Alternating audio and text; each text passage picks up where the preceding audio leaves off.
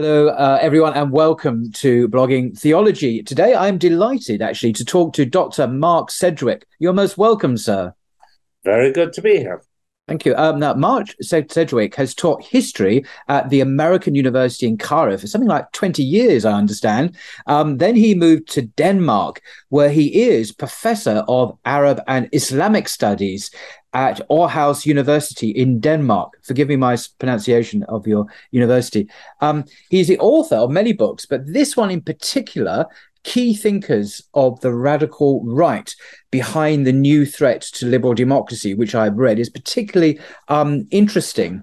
I think it's a work, an excellent introduction to thinkers who form the foundation of the radical right. And we'll come to what the radical right is in a second, hopefully. But it's people like, historically, people like Oswald Spengler and his book, Decline of the West, and even the increasingly influential writer Julius Evola. He's the author of a famous work called Revolt Against the Modern World. That's my copy, which is still very much in print today. And there's a new generation of contemporary radical right people who are in the news even recently. The Russian political philosopher Alexander Dugin, whose daughter tragically was murdered just a matter of days ago. And there are many other, perhaps less well-known, but still influential thinkers one could name in the USA and in France, and significant publishing houses now, such as Arctos Media and Countercurrents Publishing. That's the latter is based in the States, and the other one I think is based in Europe, possibly in the UK. I'm not 100% sure. But just by way of introduction, I just want to read just a couple of paragraphs, if I may, from Mark's introduction to this book. It's a collection of essays written by some of the most distinguished experts on political theory associated with the right. And in his introduction, Mark writes the following, quote, "The radical right was once generally imagined in terms of skinheads and tattoo parlors and hooligans. While all of these do play a role, there is much more to the contemporary radical right than this. There is also an intellectual radical right, little known to most, but increasingly important. The central purpose of his book, Key Thinkers of the Radical Right, is to explore it. Now, the existence of an intellectual radical right is not a new phenomenon," writes Mark. "Many prominent thinkers from the French Revolution to the Second World War could be put in this category. The horrors of the war and the Nazi camps, however, contributed to a general reaction against the radical right that led to its disappearance from mainstream politics and to its eclipse in intellectual life. For many decades, a new liberal orthodoxy ruled across the West, apparently unchallenged. But since the start of the 21st century, the mainstream has been shifting. And Mark doesn't mention this, but I personally have seen this in France, particularly. In Europe, popularist political parties have pulled the mainstream in their direction. And the liberal orthodoxy of the post-war period is ever less hegemonic." Well, could you give us a definition of what constitutes radical right thinking, please? Yeah, I mean, I think that we can imagine two rights. We can imagine the sort of mainstream right, which we're all familiar with and has been around for a long time and is part of mainstream politics. In the UK, the Conservative Party, or certainly the classic Conservative Party. There's some interesting changes there recently. Yeah. And these are guys who are working within the system, who are basically happy with the system, although they may take positions against the mainstream left. That's the mainstream right. Now, then we have something which is beyond this, and some people call it the far right or the extreme right. I prefer radical right because the point that I'm focusing on there is that they are questioning the roots of the whole system. Right. That instead of going back to an older distinction was made, they don't just want to adjust bits of the system. They want to replace it as a whole. They want to go to the root, what they see as the root of the problem. So they're quite revolutionary in one way. They're not. You think of the right being very conservative, but you're saying it's not like the mainstream conservative. These people are radical. They want. It's like in the 1930s, the revolutionary conservatives, as they were called. People like Evola, for example, another seminal figure. That they want to overturn the social order. Yes, I mean, of course, revolutionary can mean two things. I mean, one of them is that you're active as a revolutionary, and you're wandering around the place with bombs in a cloak or something like that. And most of these people are thinkers more than activists, although occasionally they go sideways. But certainly, their approach is indeed revolutionary.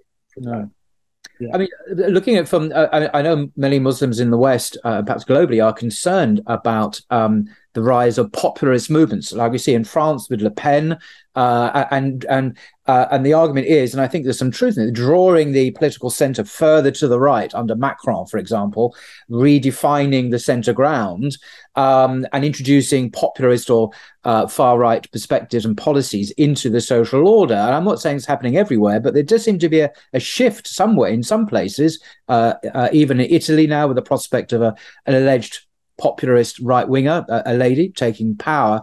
But it just strikes me that not all radical right thinkers are toxic for Muslims. I'm thinking, for example, I mentioned already this famous thinker Julius Evola, who died in the 1970s, and this is his most famous book. He's also written another one, almost as famous, "Ride the Tiger: A Survival Manual." A survival manual for aristocrats of the soul. He's very influential on the radical right since the Second World War. And yet reading his work, I don't get any sense of animosity or hatred towards Muslims at all, or Islam, or that sometimes on the contrary. But then there are other thinkers, famously the American Jared Taylor or Richard Spencer, Greg Johnson, well, not perhaps Greg Johnson to a lesser extent, who are racist, who don't like non-whites and want them out of the United States, for example. So the radical right, I'm trying to say, doesn't appear to be homogenous or uniform ideologically. It seems to have different kind of views when it comes to Muslims and Islam. Would you agree with that? Yeah, no, I would. I mean, I think that it's useful to make a distinction between radical right movements, radical populist sentiment. One might call rightist sentiment, and some people do see populist sentiment as right, and the radical right ideologies. And the people that you've been talking about, they represent radical right ideologies, which, of course, join together with populist sentiment, anti-Muslim sentiment. I mean, there are various things there in populist sentiment as well as anti-Muslim sentiment. I mean, one of them is anti-elitist sentiment. The feeling that, the guys in the capital, wherever the capital may be, live in a different world and don't understand people like me out here and wherever I happen to be. So the populist sentiment contains all sorts of things. And on the other hand, the radical right intellectual positions and discourse and so forth contain something very different. And certainly, I mean, if we look at the development of radical right thought, elites have been a bit of an issue throughout it. And something similar to globalization has been a bit of an issue throughout it. But Islam and migration and so forth has only become an issue in the last 30, 40 years. Right. Because apart from anything else, there wasn't much migration before then. No. So it wasn't there to be an issue. Yeah. But what was there as an issue going back to the 1920s, 1930s was the whole question of race. And racism then was directed against Jews, not against Muslims. But the question, I mean, the more fundamental question then was, I mean, as well, obviously, of the question of are we going to be anti-Semitic or not, was the question of does it make sense to think of things in terms of race? Does it make sense to understand existence and issues and conflicts in terms of race? And Evola, especially, was very explicit about this. I mean, as you know, he was, at least I assume you know, if you've got those books of his, he was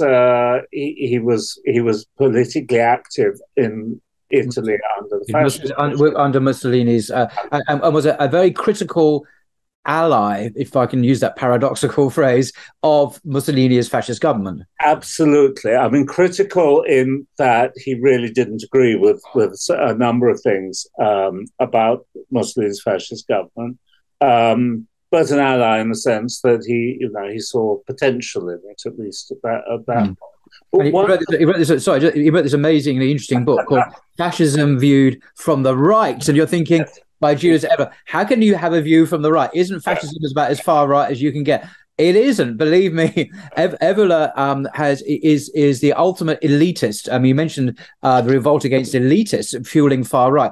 Ironically, Evola was the most elitist thinker you could ever conceive of in the history of the world. You know, he was total, and that's one of his criticisms of Mussolini and indeed of Hitler, is that they were popularists who pandered to the masses, who were socialist even. And no, we can't have any of that. He believes in an elite order who would rule Europe. And I'm not going to go into all his thought. If you want to read a fascinating, I think it's a better word for Evola actually is traditionalist, to be honest. So this is my own personal preference. He's a very traditional thinker. And so he critiqued Mussolini's brand of fascism from a traditionalist perspective, which is actually to the right of Mussolini, who I think, particularly in his last year or two, was actually quite socialist, explicitly socialist in his policies. But that's a different subject. No, but it's really very relevant here. But the other thing that we have to say about Evola was that he was explicitly critical of Nazi racial theory. Yes, and in one of his most radical criticisms, we can use radical in various ways, can't we? Yeah. In one of his most radical criticisms of Nazi racism, and in a book which astonishingly was allowed to be published in Germany under Nazi rule. Yes, he says that the understanding human beings in terms of biology is ridiculous. Yes. That if one is trying to breed racehorses or particular breeds of dog, yes, I mean, you can do it on a purely biological basis. But if you're trying to understand human beings who are infinitely more complex than dogs and racehorses, this is a completely inadequate way of understanding things. Yes, he had a much more spiritual, elevated conception of the human nobility, which anyone of any race could, in principle, be exalted to and participate in that higher order. And that wasn't a racial category. It was based on a much more traditional, hierarchical, spiritual conception of human beings, I think. Indeed. So, as far as Islamophobia is concerned, not only was Evola not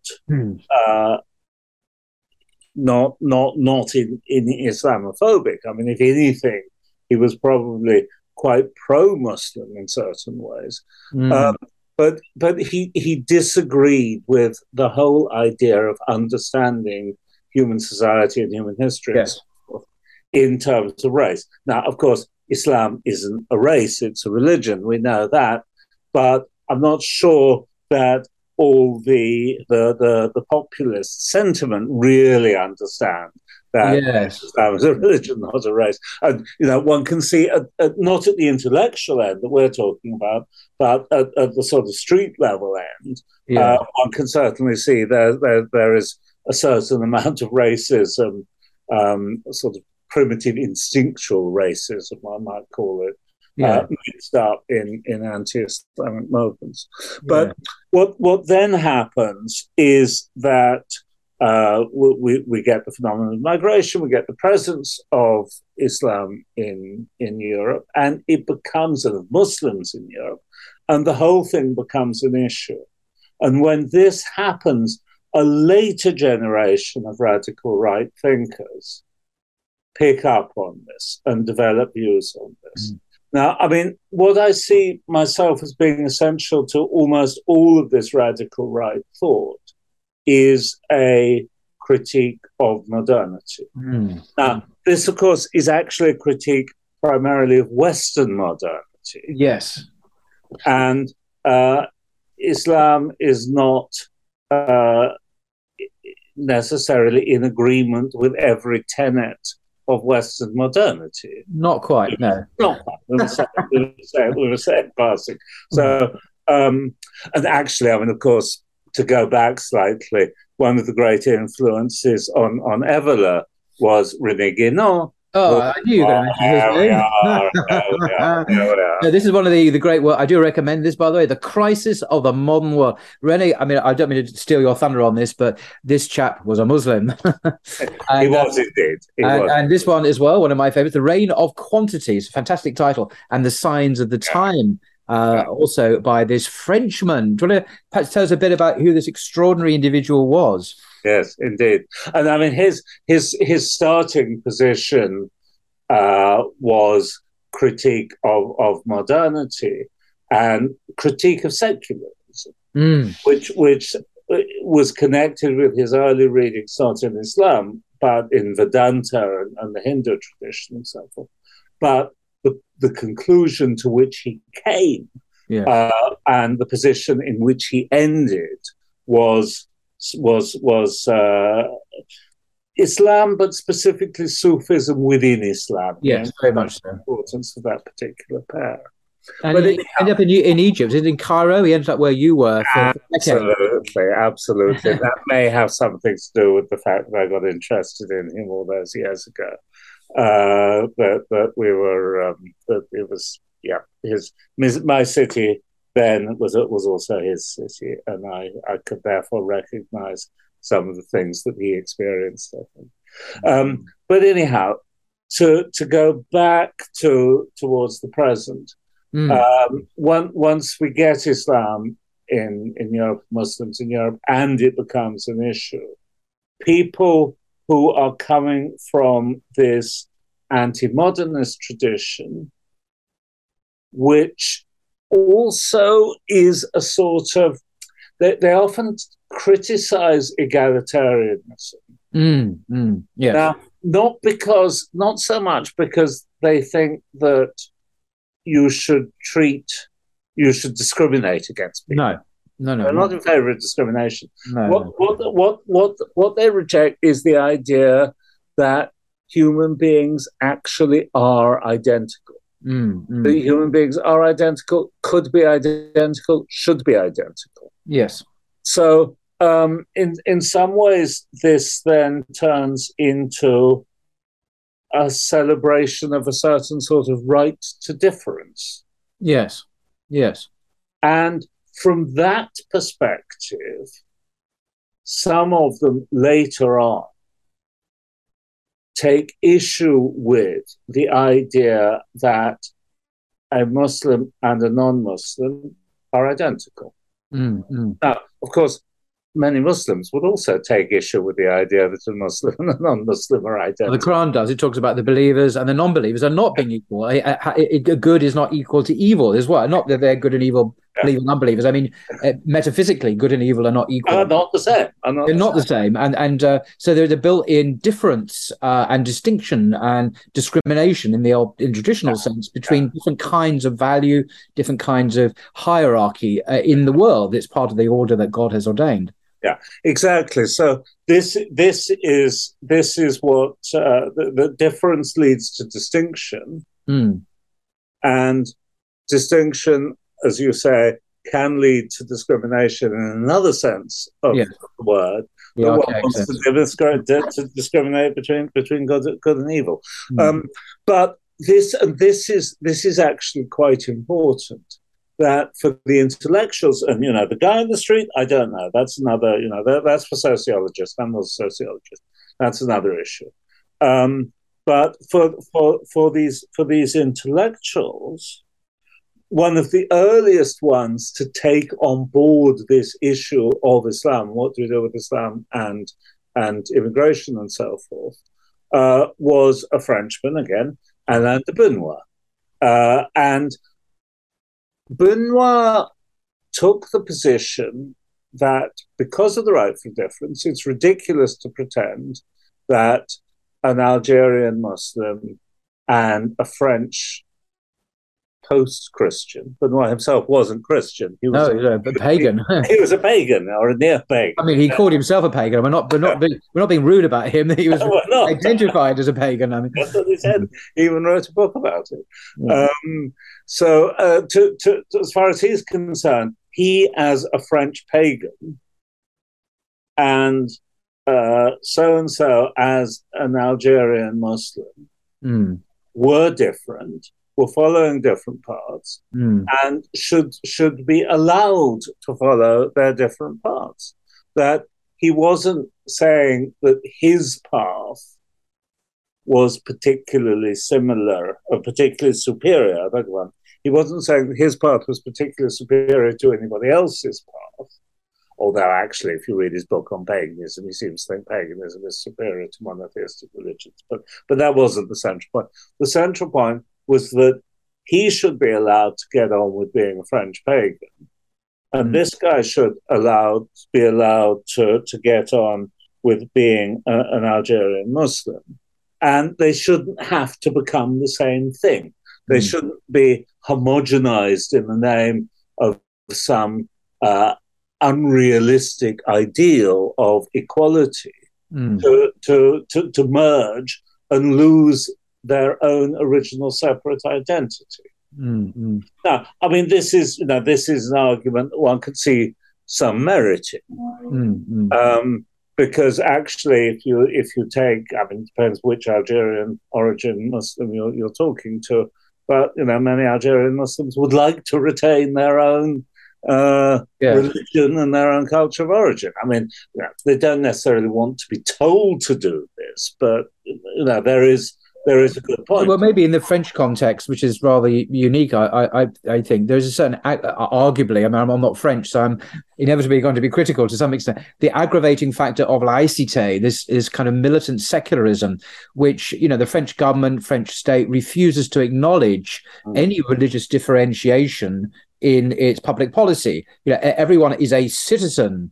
We're all atomized, secularized individual citizens of the French state.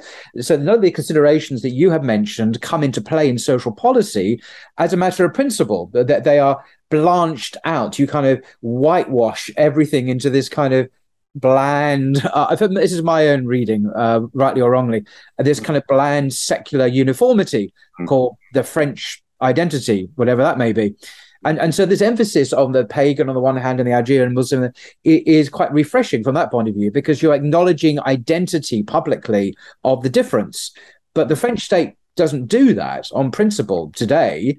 And maybe that's an aggravating factor, because people want to express their identity socially. They want to have some kind of communal, collective expression of their religious identity, which is explicitly denied them in my reading of the French secular system.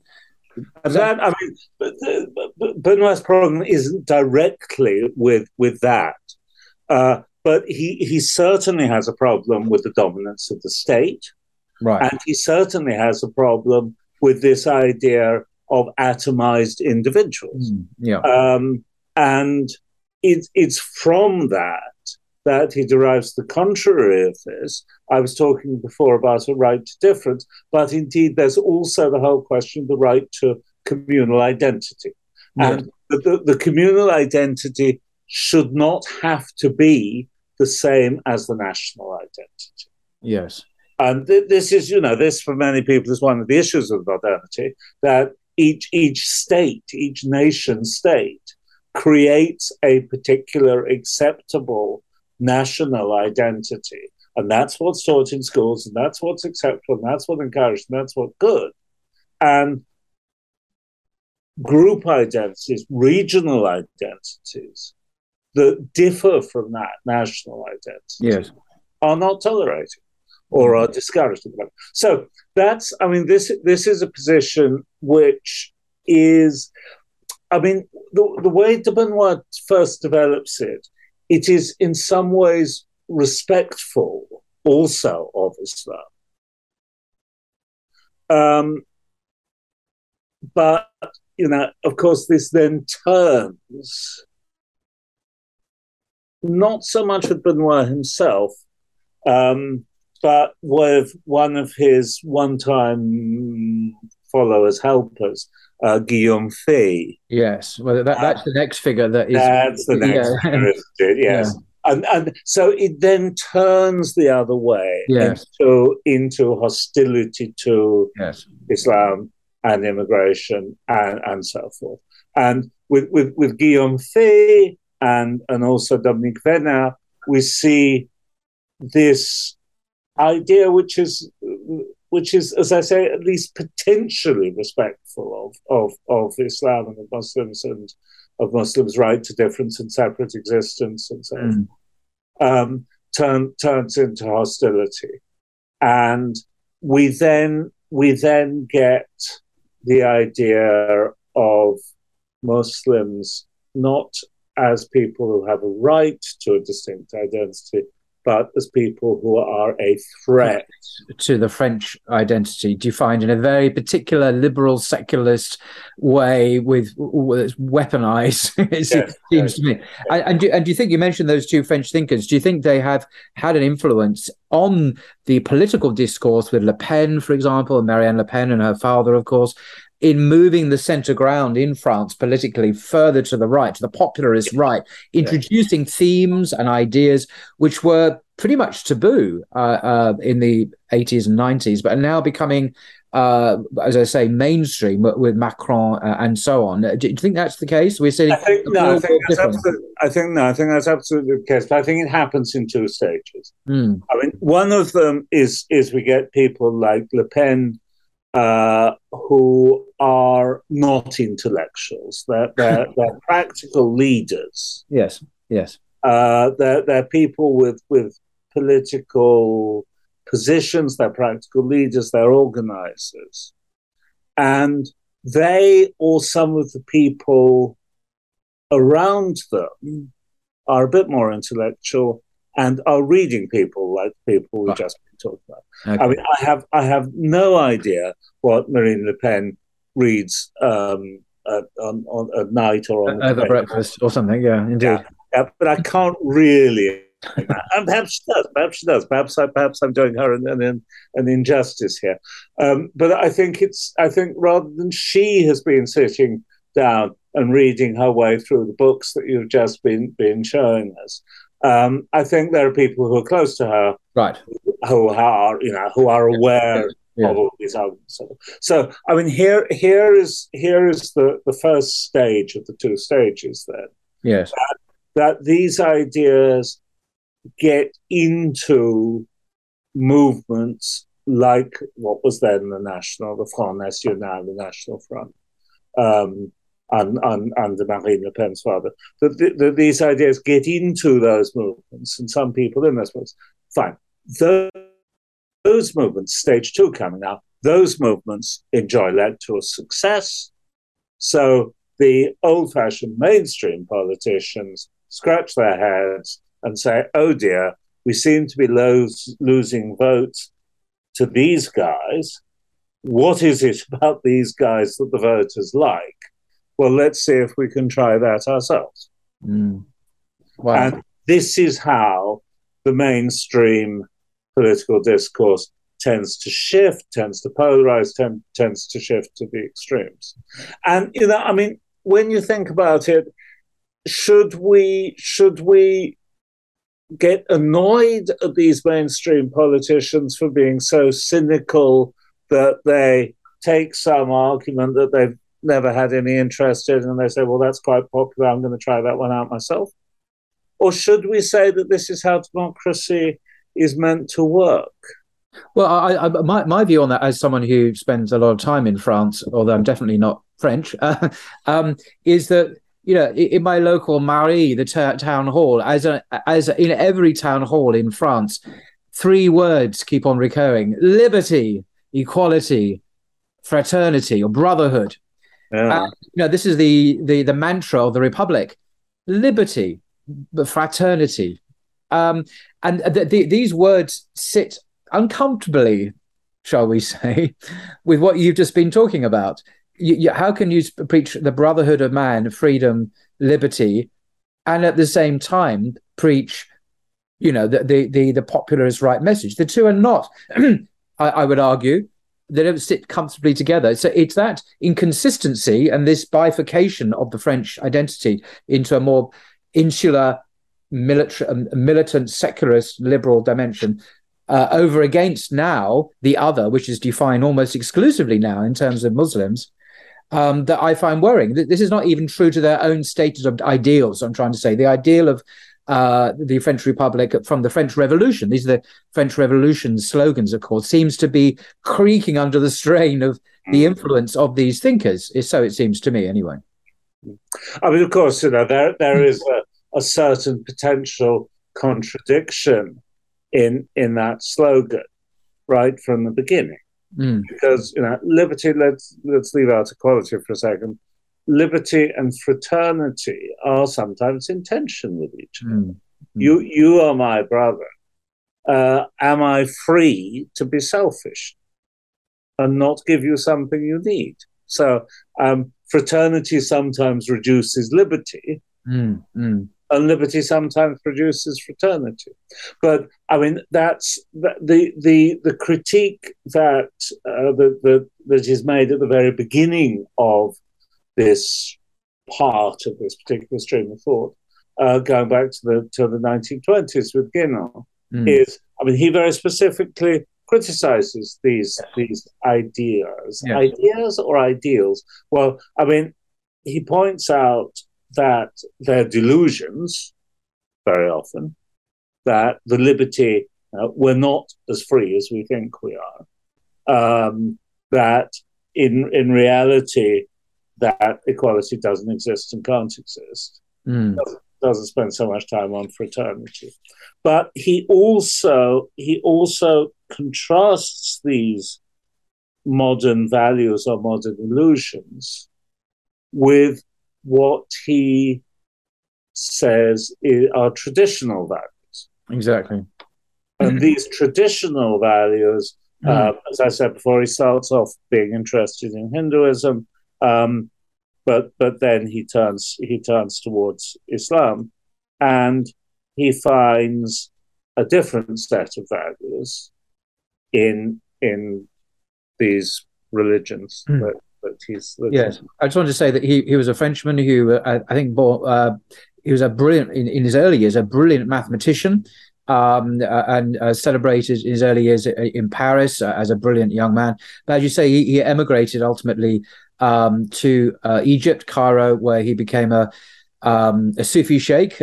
He became a very reclusive but highly regarded figure, and many people came to visit him. Whether or not they got to see him is another matter. But he was certainly seminal, highly influential in subsequent, not just in Islamic thinking, particularly perennialist philosophy, traditionalist Muslim thinking, associated with people like Titus Burckhardt and Guy Eaton here in England, and a number of others. So his influence is still felt today, but more in intellectual circles, I think, than in popular circles. But you mentioned the idea of tolerating difference and the sameness. Of course, what one person who is well known for writing on these issues, I think, is another thinker of the so-called radical right, Alexander Dugin, who wrote, of course, his famous book is The Fourth Political Theory, but this is his most recent one, or one of his most recent ones, The Theory of a Multipolar World. And he makes a virtue out of this idea of humanity being homogenized under a kind of the Western secular liberal economic order, and how this kind of uniform humanity and globalization is really goes against traditional values. He's a big fan of Guénon. He's a big fan of Evola, who he quotes quite a bit. And he's in favor of multipolar, different civilizational centers of gravity. That's kind of my way of putting it. So he has good things to say about the Muslim world, but also about Chinese civilization and other kinds of civilization, and wants to see their existence and their difference from the hegemonic West affirmed, celebrated, defended, and advanced. Maybe that's one way of putting it. But There's a big but. I mean, there's a reason. I mean, all that sounds all very nice, but why is he a thinker on the radical right? Because there's more to him than just let's celebrate Vive la différence. It's almost like a French slogan. He doesn't mean that, does he? He means something else. He's very, very virulently, I think, anti-Western and very pro-Putin, as we see in recent events in Ukraine. He's come out as a staunch defender of the invasion of Ukraine. But I don't want to. But why is he such a celebrated and controversial figure, particularly in the West? I mean, the State Department in America have put him on a banned list. So is Canada. He's sanctioned. He's ostracized. His daughter tragically was murdered just a few days ago, allegedly by Ukrainian special forces. I mean, this guy, and he's sometimes called by the Western media Putin's brain. Although I think that's a ridiculous name because I don't think he is at all. But why is this guy so controversial? He just wants a multipolar world, doesn't he? Well, I mean, he wants a multipolar world, but he sees the multipolar world as being the alternative to a unipolar world. And the unipolar world that he's objecting to is a US Western dominated world. So, I mean, of course, this is a position which he's become more and more famous throughout his career, and that isn't where he started from. No. I mean, he's now described sometimes to the Western press as an ultra-nationalist or something like that. Yes, and his positions are nowadays certainly in some ways quite nationalist, but we have to remember he's a Russian. And we have to remember that Russia is different. And this is one of the interesting things about Dugin, is that many of his key inspirations are the people we've been talking about, who are French or Italian or whatever. But he is not French or Italian. He's Russian. And the whole concept, which is so important in somewhere like France, for example, of the nation state, has never really fitted Russia. I mean, it's called the Russian Federation, and it's called the Russian Federation for a reason, because there is a sort of core ethnic Russian group who speak Russian and belong to the Orthodox Church and so forth. But there are also loads of other people within the Russian Federation who speak Tartar, and the Muslim, or who are Buddhists, or something like that. So, simply for sort of historical geographical reasons, Russia has never been a nation state in the same way that France is, or in the imagination of the French should be, at least, because that's not a question. So, given this, to be a nationalist in Russia cannot mean quite what it means to be a nationalist in France. Because if you're sitting in Russia saying, I'm a Russian nationalist, I only like people who speak the same language as me, celebrate Christmas in the same way as me, etc., etc., then you are actually proposing the dismantlement of the Russian state. Yeah, no, it's an excellent point. This is a very, very good point, Mark. I'm so pleased you made it. So, I mean, anyhow, his opening position, and if you read his earlier work, this is especially clear there. His opening position is not vastly different from somebody like Alain de Benoit. Right. But just as Alain de Benoit becomes aware of an issue with Muslim immigrants, Alexander Dugin becomes of an issue not with Muslim immigrants, but with Americans. Yes. Yeah. Yes, I think that's true, actually. He does seem to have a fetish. Oh, sorry, did I say fetish? A slight obsession with him, I think. Well, he does, because, I mean, he came to understand this pair of tradition and modernity Mm. in geographical terms. Mm. Mm. And of course, if where is advanced modernity? It's in America. Mm.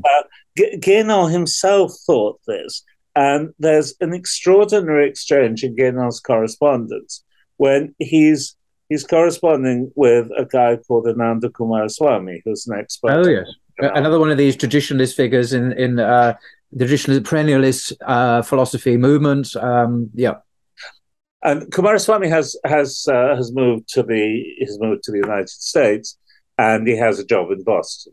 And in one of his letters, he says to Guénon, he says something like, I'll reply to this later because I'm going on holiday now, and I'm going to go camping in the woods. And Guénon writes back and says, what do you mean? You have woods in America? I thought the entire place was industrialized. Oh dear, that's embarrassing. So I mean, and Coomaraswamy says, I'll send you a photograph. So Guénon never went anywhere near the United States. Clearly. There's some amazing natural scenery in the United States. There is. Some of the most beautiful in the world. There is indeed. But actually, I mean, I think that if as a European or a Russian thinker, one wants to keep a nice, clear symbol of something, it's best never to go to the United States, because then you can have an imagined United States. It's much simpler. Simple stereotypes are much better to have, because you negotiate reality much more cleanly. Complexity, nuance is the enemy of this. We can't have this nuance and complexity. Grief, no. Now, anyhow, so I mean, Dugin, who has actually been in the United States, but I'd never discovered what he thought about it.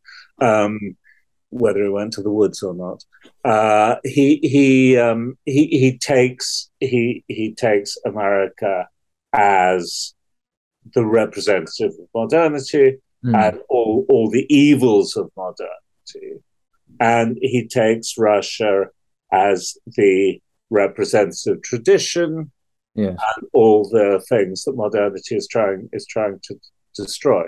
So, what for all these other thinkers had been a contest between two different ways of arranging society, or two different ways of thinking, or two different approaches to religion, and things like that. He turns this into something geographical. Right. And that is the big turn in his thinking. And that's what then gets him going on about the unipolar world and so forth. Yes. And that's what then gets him interested in the political, the geographical contest between Russia and the United States. And that's what gets him interested in the Ukraine. And his followers have been anti the idea of Ukrainian independent nationalism for 20 years.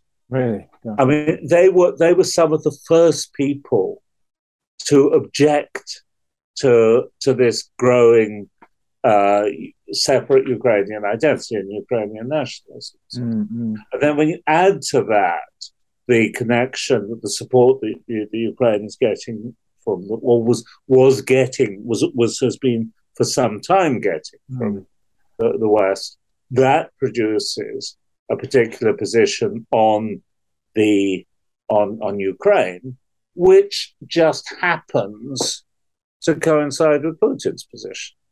Yes. I mean, he's got to it by a completely different route. Yes. But they've come to the same conclusion.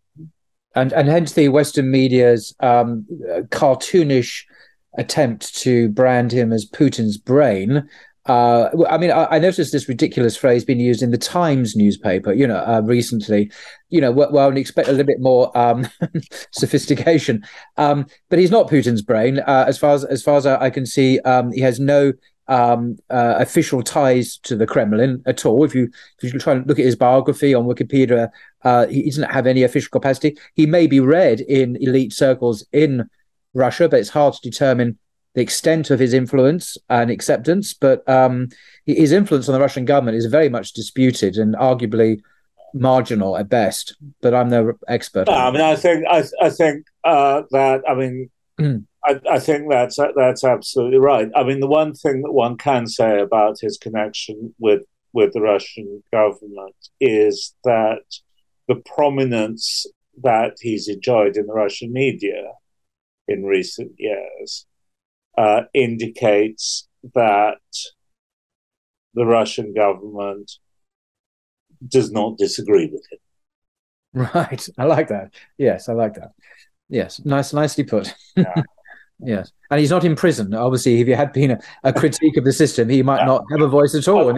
Or he just wouldn't have access to primetime TV.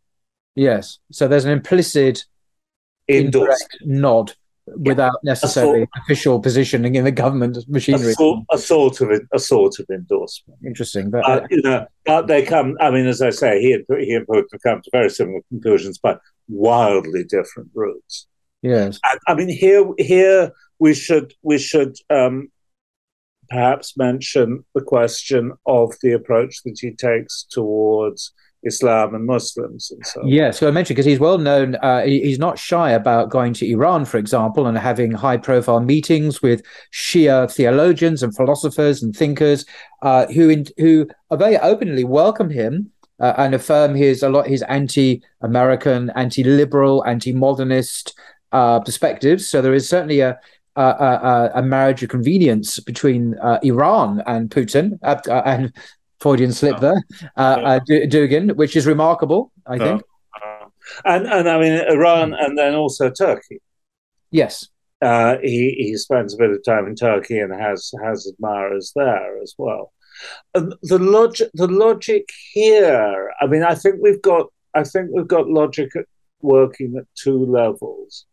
I very much doubt that the Iranians who welcome him have read his work. I don't think it's translated, but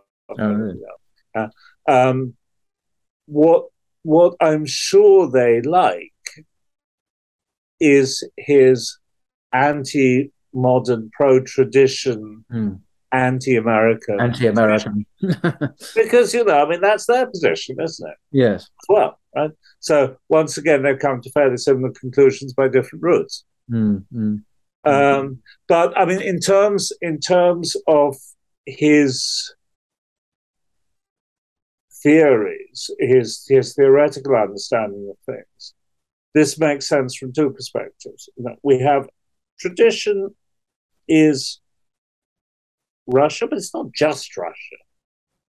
Tradition is all the peoples of the Russian Federation, including Muslims, including Jews, including Buddhists, and of the area around that. So not only the former Soviet Union, which incidentally includes Ukraine. Oh, did it? Yeah, okay, right. Yeah. It was newly independent after the fall of Soviet Union, and then reincorporated, or at least the attempt is, by ongoing situation at the moment. Yeah, but it also includes all the Muslim republics in Central Asia, right? And it includes Iran and Turkey, because firstly, in terms of the geopolitical chessboard, Iran is certainly standing against the United States and the unipolar world. Yes. And some forces some groups within Turkey, although Turkey is a member of NATO, of course, but there's some groups within Turkey that aren't sort of 100% pro US modern liberal. But I mean, also in terms of any understanding of tradition, these guys, they're Muslims. They're not, they're not liberal-minded, secularist, Yes. agnostics. Yes. I think that word tradition is a key linguistic term there. I mean, we mentioned Evola already, revolt against the modern world. There's one word that sums up his own position, and that is as a defender or an advocate of tradition. He's not advocating radical right politics or racism or anything like that. He's advocating tradition, and that's how he self-identifies, I would argue. Ditto with this chap, René Guénon, I would argue. But there's another guy who, can we just briefly touch on, if we can move on to him, is this guy. Now, I don't give away who he is. His name is, quite yet, if I may. His name is Carl Schmitt. He's a respected political thinker. I'm holding here a book called Political Theology, on the concept. It's a newly translated. It's published by, what is it? Chicago University Press, a very respected mainstream academic publisher in America. If you look on the back, Carl Schmitt died in 1985, was a legal and political theorist and constitutional lawyer, it says. Now, this is actually true, but there's a reason I'm highlighting this and trying not to laugh. And then it says he's the author of, amongst other books, various books, and the last title published by University of Chicago Press and all that. And his most famous book today is called The Concept of the Political. This is standard reading on undergraduate or maybe postgraduate courses.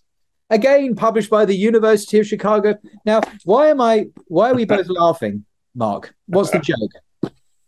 Well, tell us why this is funny. It's deadly serious, by the way. This is all real. He exists. It is completely. He's liked by the left. Yes. Left-wing theorists like him. Yes. Why are we laughing at this, Mark? Well, I mean, he was indeed a constitutional lawyer, and his legal services were much appreciated by certain people. Who were they? Remind me. By the Nazi Party. Oh, the Nazis, was it? Yes, them, exactly. Surely he must have been conscripted into this service. Surely he couldn't have voluntarily joined the National Socialist Party before it was compulsory. Surely he wasn't the Nazis' own top legal man in Nazi Germany. Surely he wasn't a convinced and passionate Nazi. Surely not. Of course. What we must say is that Carl Schmitt was an independent thinker, a very original independent thinker, just as Julius Evola was. Yes. And original independent thinkers tend not to get on terribly well with totalitarian, authoritarian regimes.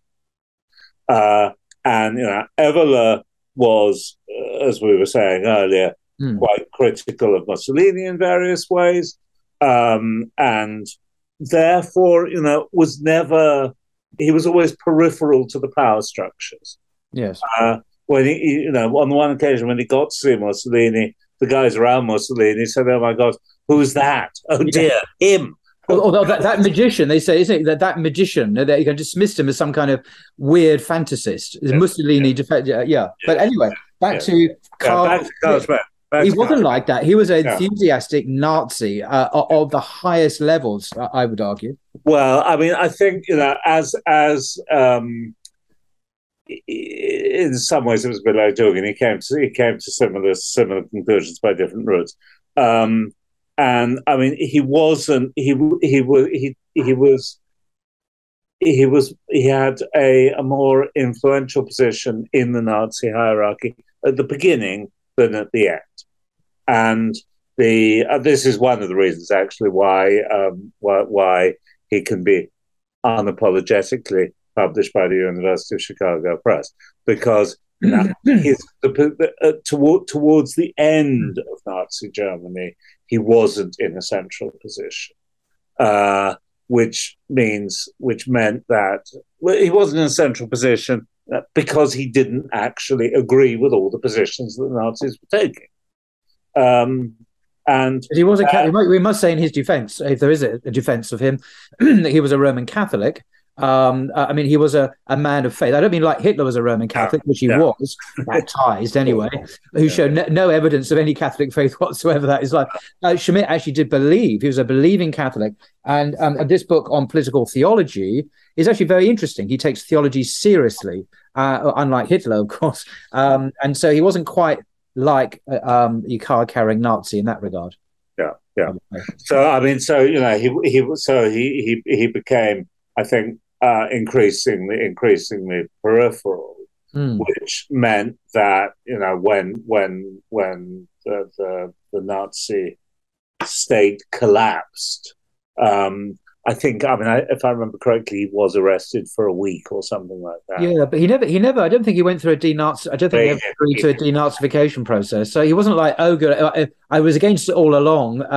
Thank God I'm free now. Thank you, America. He didn't go along with that. He just remained, nope, I'm not going to, renounce my Nazi involvement at all. That's my reading of his. No, I mean, I think that's right. I mean, so he wasn't on the list. Yeah. In fact, he wasn't really on any of the lists, which meant that people could carry on reading his, as I say, highly original political thought. Despite, you know, I mean, we could say it's perhaps something about Heidegger, who, you know, there are questions about his. Very much. Yes. Yeah. He was much more. He was quite vicious towards some Jewish colleagues of his at the university where he taught, and actually supported their removal, quite shockingly. And that will always be a black mark against him, I think. Yeah. I noticed in your book, Chapter 4, Carl Schmitt and the Politics of Identity, he is there as a classical thinker who presumably still is relevant to the radical right today, but paradoxically, his works are published by mainstream liberal publishers. So in what way is he a thinker relevant to today's radical right, given that the left like him?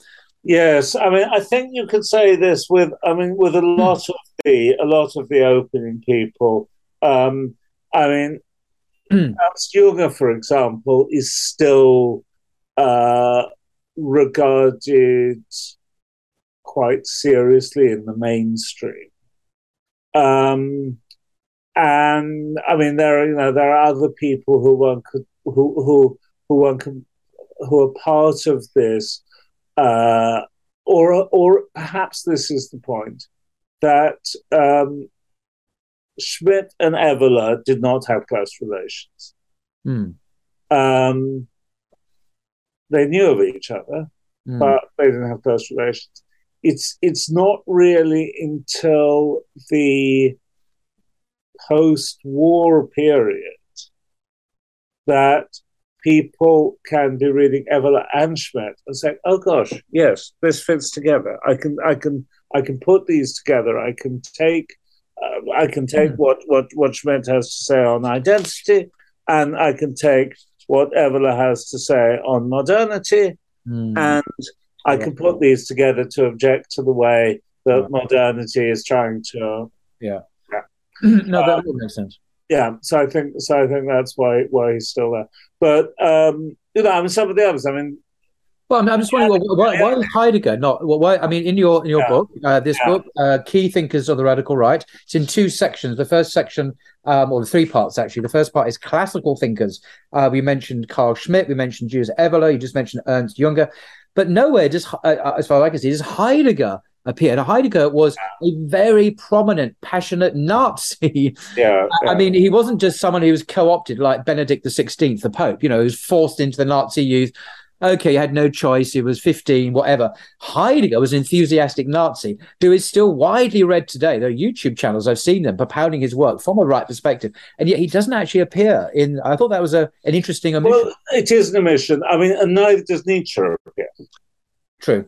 And Nietzsche could well appear there. Yes. And the reason is simply a very practical one, which is that there are plenty of other books about Heidegger and about Nietzsche. You could say, well, there are other books about Carl Schmitt, and he's a bit of an in-between case here. But I thought that we didn't need to put Nietzsche and Heidegger into this book because people already knew about it. Yeah, fair enough. That may have been a wrong decision in retrospect. It could have been quite interesting to have them in here. And I mean, something that the significance of Nietzsche and Heidegger to the thought of the radical right points us towards, of course, is the fact that the thought of the radical right is not some sort of obscure separate sideline over there in the corner. It connects with Carl Schmitt, it connects with Nietzsche, it connects with Heidegger, it connects with Western thought as a whole. Yes. It's a special case, perhaps. There are special emphases, etc., etc. No, I think it's part of the whole thing. Okay, maybe in conclusion, there are two individuals, both Americans, who I personally am the least keen on, if one can speak of being keen on any of them, but they go by the names of Jared Taylor and Richard Spencer. Now, these two people are very much alive. Jared Taylor, as I say, is an American. He used to work in software in Canada, in California, I should say, made his fortune. He's a very clever man. He had a YouTube channel. It's been closed now. But he I think, it will be fair, and he might not even object to being called a racist thinker. His emphasis is constantly on racial differences, the superiority and of the white race, as he would call it, over against other groups. Richard Spencer, slightly more eclectic figure, but and more notorious. He's famous for giving a Nazi salute at a conference a couple of years ago, which you could see on YouTube if you wanted to. He also is extremely controversial and used to be seen as the head of the alt-right just before Trump came to power. That was his apotheosis, I think, when just before Trump became president. Richard Spencer was identified very much with the alt-right, as it was called at that time. And he's much more eclectic and all over the place. I'm not quite sure what he thinks anymore. But anyway, they're both explicitly racist, I would suggest. Unlike, I would suggest, Julius Evola, or certainly not Dugan, who says he's anti-racist. He's someone who would never use that language. But these two, Jared Taylor, Richard Spencer, you can Google them, are also part of this radical right group, movement, or whatever, are very racist indeed. And thus they are a threat to Muslims on many levels. Islam is not a race, of course, but most Muslims are not white. And so, their place in the West, in America, in Britain, is threatened directly by the popularity, if it were to be, of these people, were they ever to get power, I would argue. I think we have to remember that circumstances in the United States are different from circumstances in Europe, and are different also, as we already said, from circumstances in Russia. So, Russia, it's a federation. It's not a nation state. It's a state with multiple groups within it. So in Russia, you can't be nationalist in the way that you can in Western Europe. In Western Europe, before, in the 1930s, 1950s, immigration wasn't an issue, Islam wasn't an issue, people didn't have views on it. And then as it becomes an issue, people develop views on it. Sometimes I think perhaps instrumentally, that they want to pick up on the issue there. Now, the United States has a very different history from either Europe or Russia when it comes to race, because of slavery, which there's nothing really comparable in seriously comparable in European or in Russian history. I mean, Russia had serfdom, fine, but it really wasn't the same thing. So, because of its almost unique history, America has an issue with race that is not found anywhere else. And somehow this gets into the American versions of these radical right positions that we have been talking about. And I mean, yeah, as you say, most Muslims are not white, and this white supremacism is therefore a threat to all non-white populations everywhere, Muslim or non-Muslim. And of course, in the United States, a certain number of Muslims are of African origin. But I think that it's important to remember that this is a very American phenomenon, right. And there's a tendency in the press nowadays to describe the whole of what I'm calling the radical right as white supremacists. Yes, or Nazi in inverted commas, which is a very crude, and I mean, it's, the Nazism is an historical phenomenon, a particular time in history. It's not simply reproduced today. There's no Nazi movement in that sense in existence today, I would argue. Yes, there are tributaries coming off from that, which have similarities to some extent, but we don't have like a Nazi party in Europe waiting to take power anymore. I think it's a misnomer and a crude. It's like calling Dugan, Putin's brain. These are caricatures which don't really describe what they are looking at, I don't think. Yeah. No, I mean, this is absolutely right. And it's a misnomer that tends to create confusion, because if you call the radical right Nazi, people tend to associate racism with the Nazis. Yes. For very good reasons, obviously. But if you call the radical right Nazi, this leads to the assumption that they're all racist. They're not. Also, if you call the radical right white supremacist, this leads to the same conclusion, and it's just not true. I mean, the white supremacist version is a particular addition for the American market. Yes, and I mean, okay, you can see that the populism in Europe blends into sort of popular racism, or in racism in the street, or something like that. But when one of these French thinkers is going on about Islam, this is not about white supremacy. No.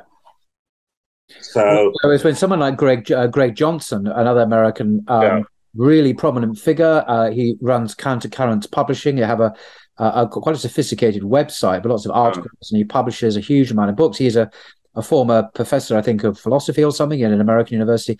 I mean, he, I would think, correct me if I'm wrong, comes closest to being a Nazi in the traditional correct historical sense that you and I mean, in that he would call himself a white nationalist, for example. And he certainly likes many things that Hitler did. He said so.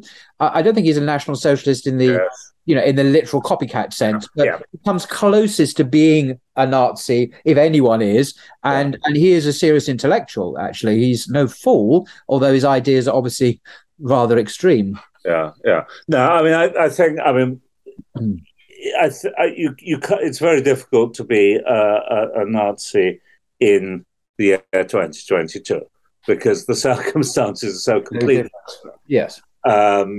But whilst generally people in the radical right distance themselves from Nazism, yes, he certainly doesn't. Correct.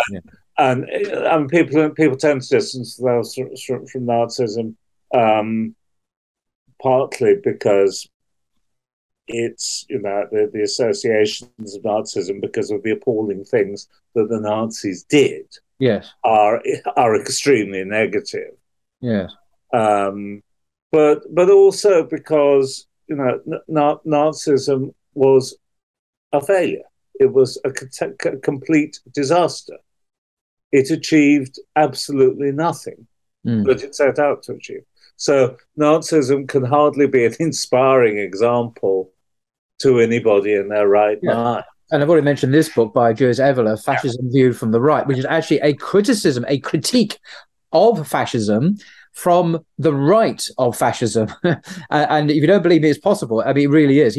From a traditional point of view, and he's very critical. I mean, he says some things are correct, like the theory of the state, he would argue, but in other words, it's racism, it's nationalism, it's crude populism, and the demagoguery associated with figures like Hitler. He was very critical of, actually. So, and he is a far right, radical right figure included in your book as one of the classical thinkers that are seminal in giving birth to the modern form of the far right. So it's much more, what you're saying is much more nuanced and complicated than the caricature you get in the media, at least, of the neo-Nazi far right movement. There's, in terms of the radical right, if I can just read one sentence from your book.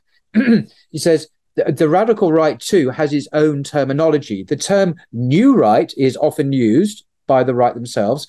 The term alt-right, we mentioned, has recently come into prominence with people like Richard Spencer, I said. There are also nationalists, identitarians, libertarians, neoconservatives, paleoconservatives, counter-jihadists, so they're in there, and neo-reactionaries. These differ in important ways, but all have something in common, so which the book explores them. So they do differ, though, in important ways, race being a key issue, I think, where they do differ. And people like Evola and Alexander Dugin, I don't think are racists, perhaps, whereas others are. Richard Spencer and Jared Taylor obviously are. Indeed. And I think it's also important to remember that, we've got the thinkers, we've got the leaders, the practical politicians, the leaders, and then we've got, ordinary people for whom this stuff isn't terribly important, but occasionally when they notice there's an election coming along, they might, tend towards one of the parties represented by these people. But we need to keep those separate, because although they, of course, they come together, and perhaps that's when it gets frightening, actually, when they come together. But they're all behaving in different ways according to different logics, and they are actually separate phenomena. Well, can I, in conclusion, just ask you a final question, if I may, Mark, about the future? We don't have crystal balls, but in terms of trajectories, the way you see things developing in Europe, particularly, but also in the United States and maybe Russia too, but particularly in Europe, in the West, do you see, what you call the radical right as gaining momentum, gaining influence, and even gaining power in countries? I'm thinking, obviously, places like France, maybe Italy. That's on the horizon, the immediate political horizon, but I don't know so much about Italy. But certainly in France, do you see this as a movement as we move away historically from 1939 to 49?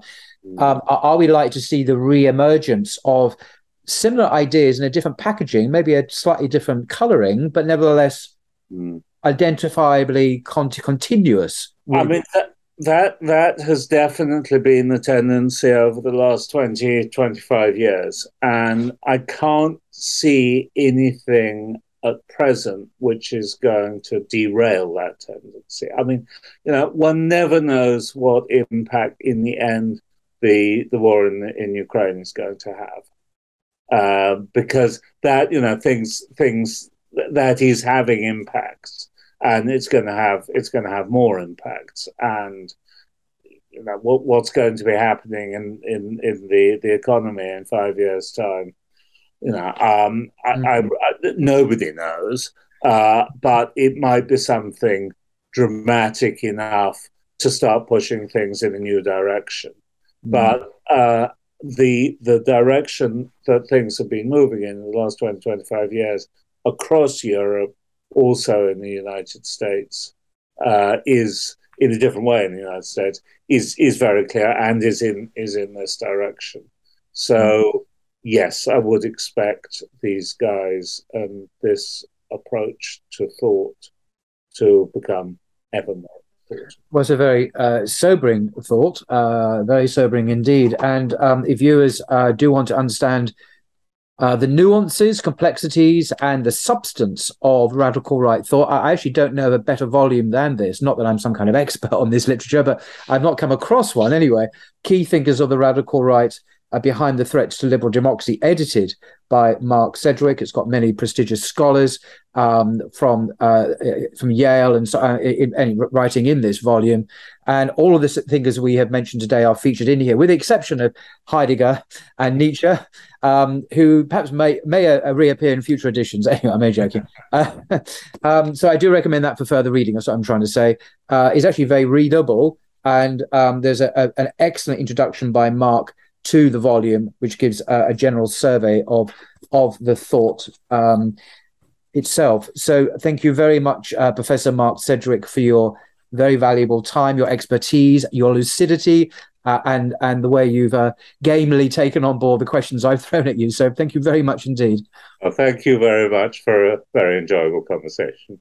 Fantastic. Until next time. Goodbye. Bye-bye.